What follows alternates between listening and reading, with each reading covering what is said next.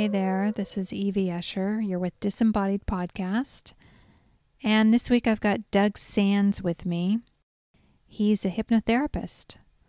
So he'll even give us a little sample of what he can do. That being said, I would be careful if you're driving to turn this off or just pull over maybe. Anything to avoid an accident, right? Stay tuned. Welcome to Disembodied Podcast. Absolutely. Thank you so much for having me. It's interesting. You consider yourself a Buddhist. I would guess you didn't grow up with Buddhism necessarily. So how did you get into that? You're definitely right. I grew up in rural Wisconsin in the US, and not a lot of Buddhists there, at least that I knew of. I grew up in a very Christian household, and it wasn't until I'm on my own mental health journey, trying to figure out what I wanted to do with my life and how I wanted to take care of my own mind, that I discovered Buddhism. And I subscribe to a more secular form of Buddhism, kind of the Western style of it. But the frameworks of that really gave me a structure of life. And since then, it's just become an integral through line that has really helped kind of tie everything together, from meditation to hypnosis to the change work that I help people with. So what type of Buddhist practices do you have? So every morning I do meditation, and just sitting meditation for 20 minutes. And I also keep up to date with one of my favorite Buddhist podcasts, the Secular Buddhism Podcast by Noah Rasheta, and just applying different Buddhist concepts throughout the day. I typically listen to at least a couple podcasts a week just to make sure that, the ideas are still fresh. And then at the end of the day, I'm just powering down right before bed, just with a brief meditation, whether that's 5 minutes, whether that's 20 minutes, and just making sure that I'm checking up to make sure that what I did that day was really in line with my values. So you give yourself a little maybe checklist of how you're not on board with things, or you're falling away from what you need to be doing. Absolutely. Yeah, that's good. That's actually a good practice. So how did you get into hypnosis? Was that just due to meditation? Kind of, yeah. I was searching for something to really help my mental health, because I've been dealing with anxiety and depression up to that point. And I discovered meditation, and that was the first moment I realized just how much impact I can have on my own emotions. And through studying the brainwave patterns behind meditation, I stumbled upon the link between that and hypnosis. And when I realized that hypnosis was not just a stage show thing, that it's actually been helping people for over a century, then I was hooked. I really wanted to learn more, and I started using some basic hypnosis techniques on my own mental health. And when I saw just how effective they were, I knew that I had to get certified. What did you do to help yourself initially? I'm curious. Yeah, I was using self-hypnosis techniques like visualization and affirmations. We all know about like just daily affirmations, but when you do that in a hypnotic trance, they're just so much more powerful, I've found. I've also found that the unconscious mind, it speaks in images and feelings. And that's kind of why we get that gut feeling when something's wrong. It's communicating to us in a way that it knows how. And so when you're using visualization, especially in a hypnotic trance, you are using a language that your mind can understand. It's kind of like a first step to weight loss through hypnosis, I guess. I listened to that. And one thing I really noticed about you is you have a really nice cadence. I can tell you've been doing this for a long time. And you use very measured phrases. Instead of sentences, you use like 3 to 5 words at a time, like word blocks, so that you kind of step people through like the trance induction. I find that very useful, because some people tend to go a little fast with the imagery that they're conjuring. I'm comparing this, I guess, to guided meditation sometimes, but I've also undergone hypnosis a long time ago. Yeah. Sometimes it gets the person who's leading the hypnosis session can get a little ahead of the person who's receiving it, right? Yeah. And I don't think you do that. I think you're very measured and very careful. Well, thank you. It was a lot of practice. I know I also had that problem when I first started out. I kind of rushed things, and it's just practice and a lot of just checking in with where the client is at and making sure that you're actually helping them. And you also use a lot of imagery from kind of the digital age, pressing buttons. I like that appeal because sometimes it can be a little bit, from my memory, a little bit too old fashioned how people will connect the visual imagery of the hypnosis session to you. Mm-hmm. So I find that good. Yeah, thank you. And what do you share with people who are trying to get through this tough time that everybody seems to be going through right now? What type of suggestions or techniques do you have for people?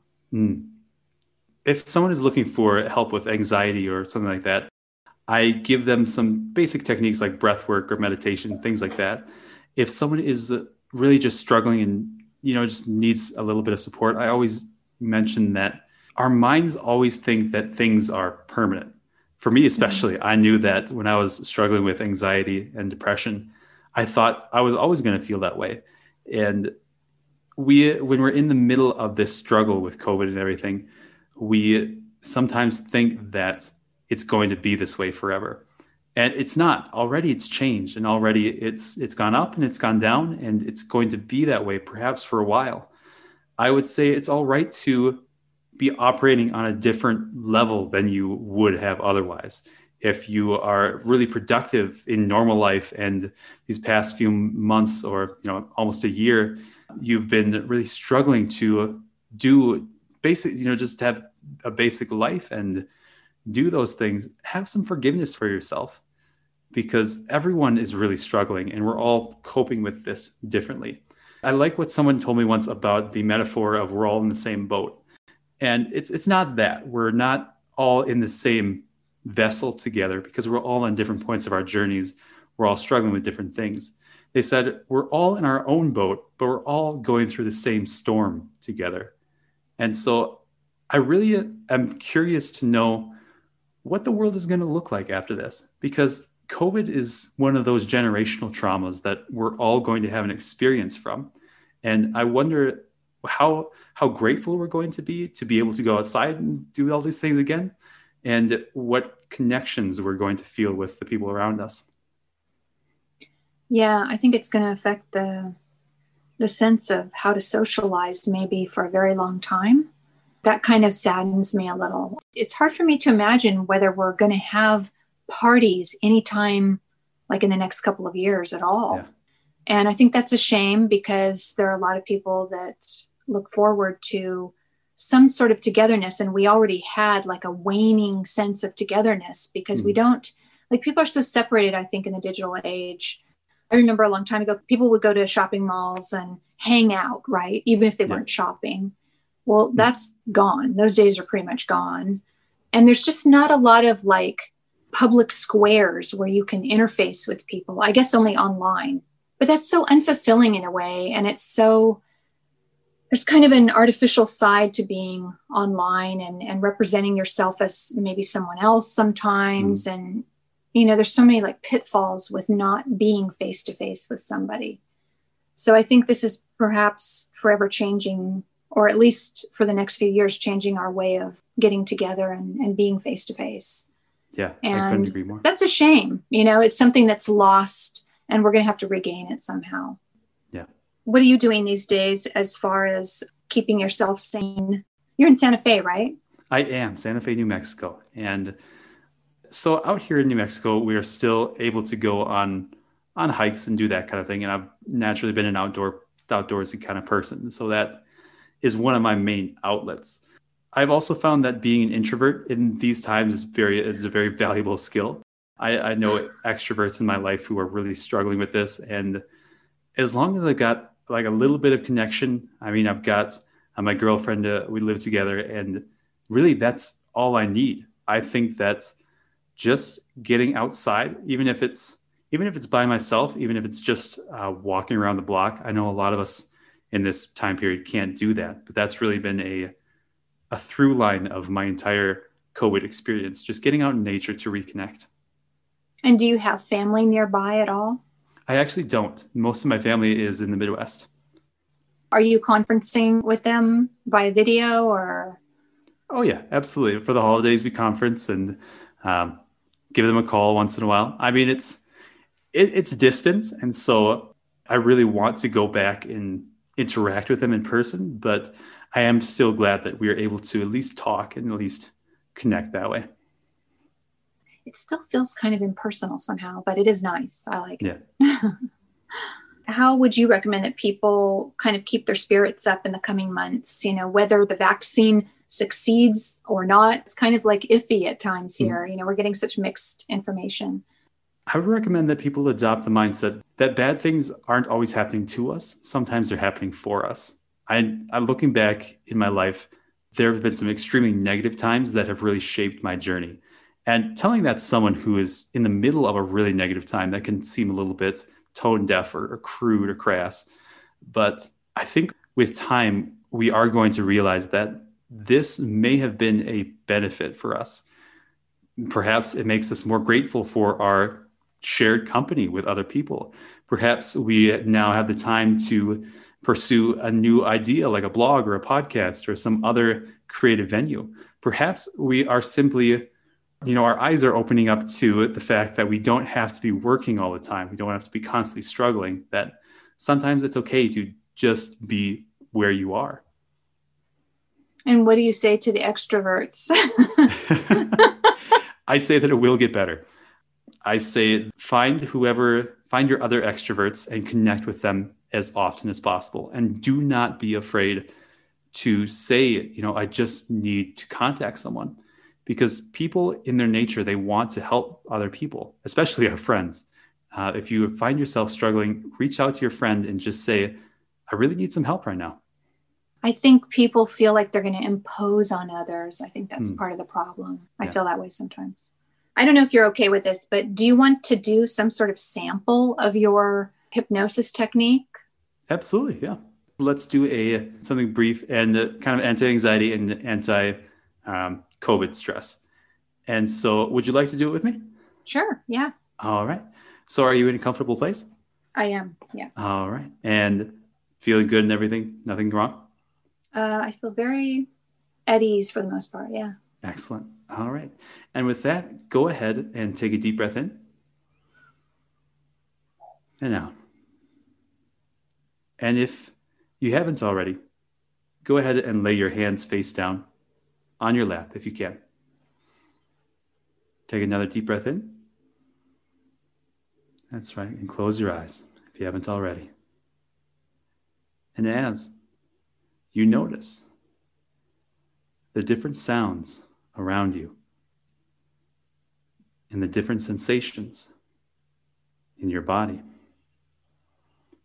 and the different thoughts that may be in your head, you can allow all of those things to simply go deeper now and take you deeper into that familiar and wonderful state that we call hypnosis or trance, however you define it. And since your mind, your deep, unconscious mind, has brought you to this place where you can make amazing changes, go ahead and make amazing changes around stress. Perhaps you'd like to be more calm and have more resources to deal with anxiety or stress, whether it's caused by COVID or other things in your life.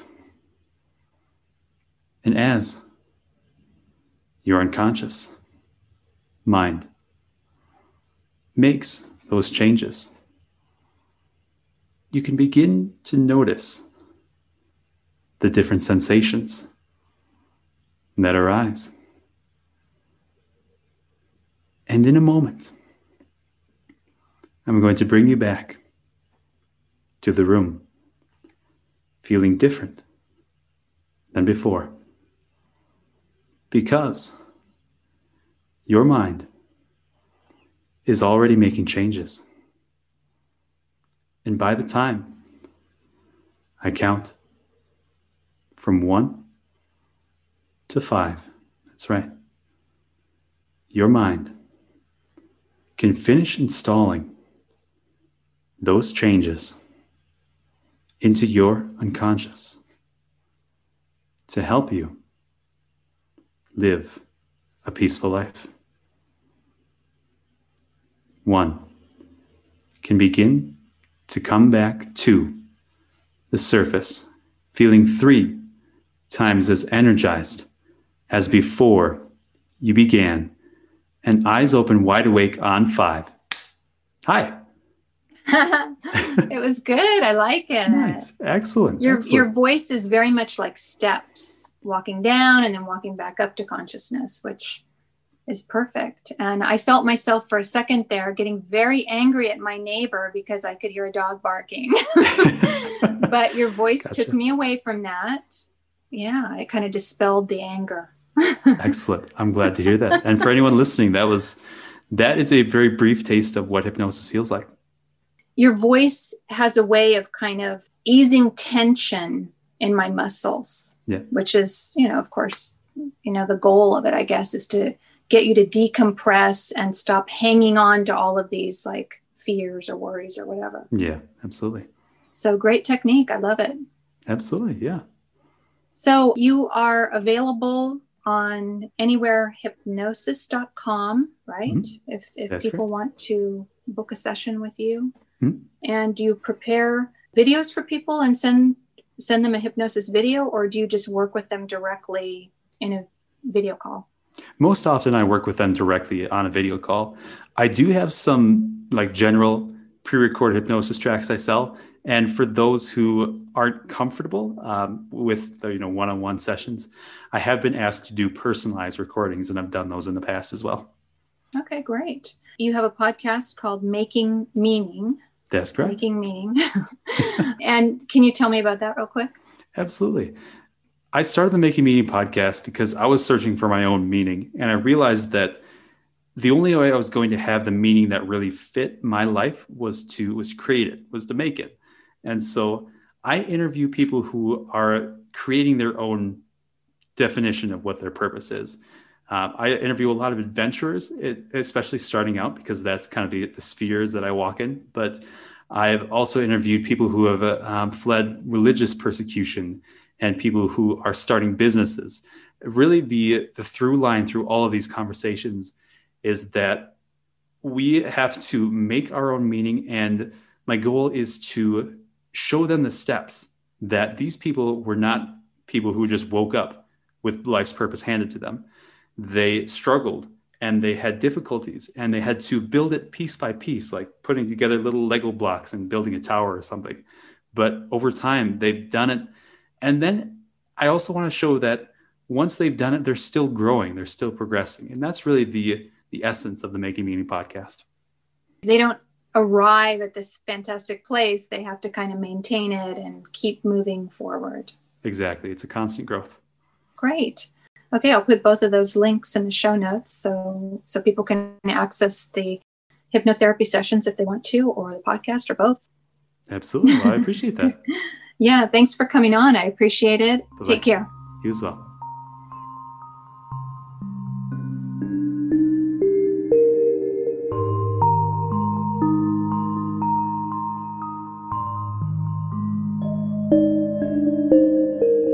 Feel free to leave questions or comments for this episode at disembodiedpodcast.com.